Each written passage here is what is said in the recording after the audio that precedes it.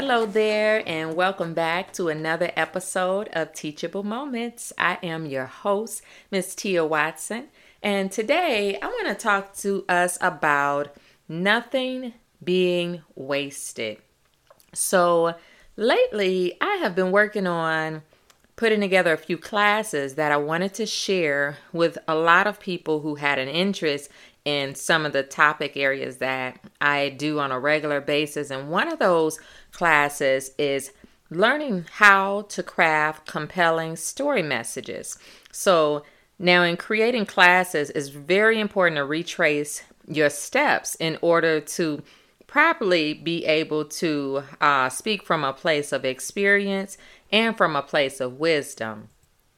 So as I thought back, I realized that for me, storytelling came about around about 12 years ago.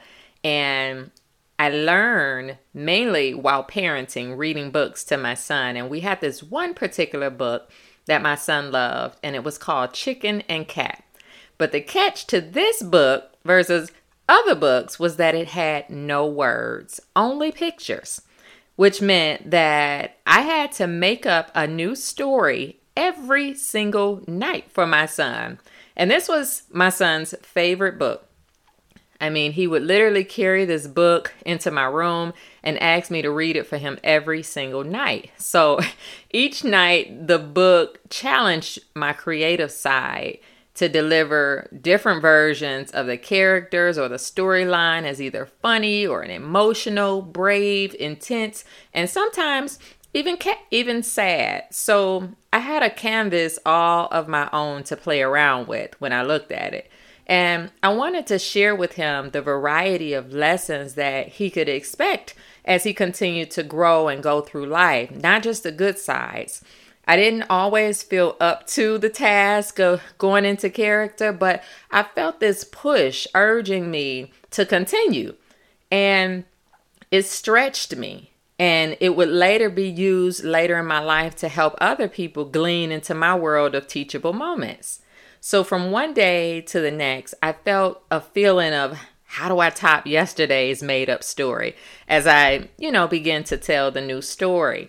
And there was this feeling of just obligation as a parent to not just tell a story, but to make the most out of our precious time together. And the practical side of me saw it as like a 2-in-1 opportunity to not just entertain him, but to also teach him. And similar to the way that our parents find sneaky little ways to add vegetables to the kids' dinner, that was sort of along that lines. But so in Proverbs 22:6, it reads, "Train up a child in the way that he should go, and even when he is old, he will not depart from it." So the joy that those stories would bring my son, it made me never once tell him, not tonight. I never once said that as I kind of reflected back. And at least that and the guilt of just parenting and, telling him no, that those were the two things that sort of always got me to tell him, yes, I would do it. So it was these simple pleasantries that I knew would not only be there as he grew older, and his love for the stories in and of itself are what brought me joy. So today I use the world as my empty worded book. I write the words and I get to create the stories based off my inner spirit, because just like in the book, the stories are deeper than what my eyes can see.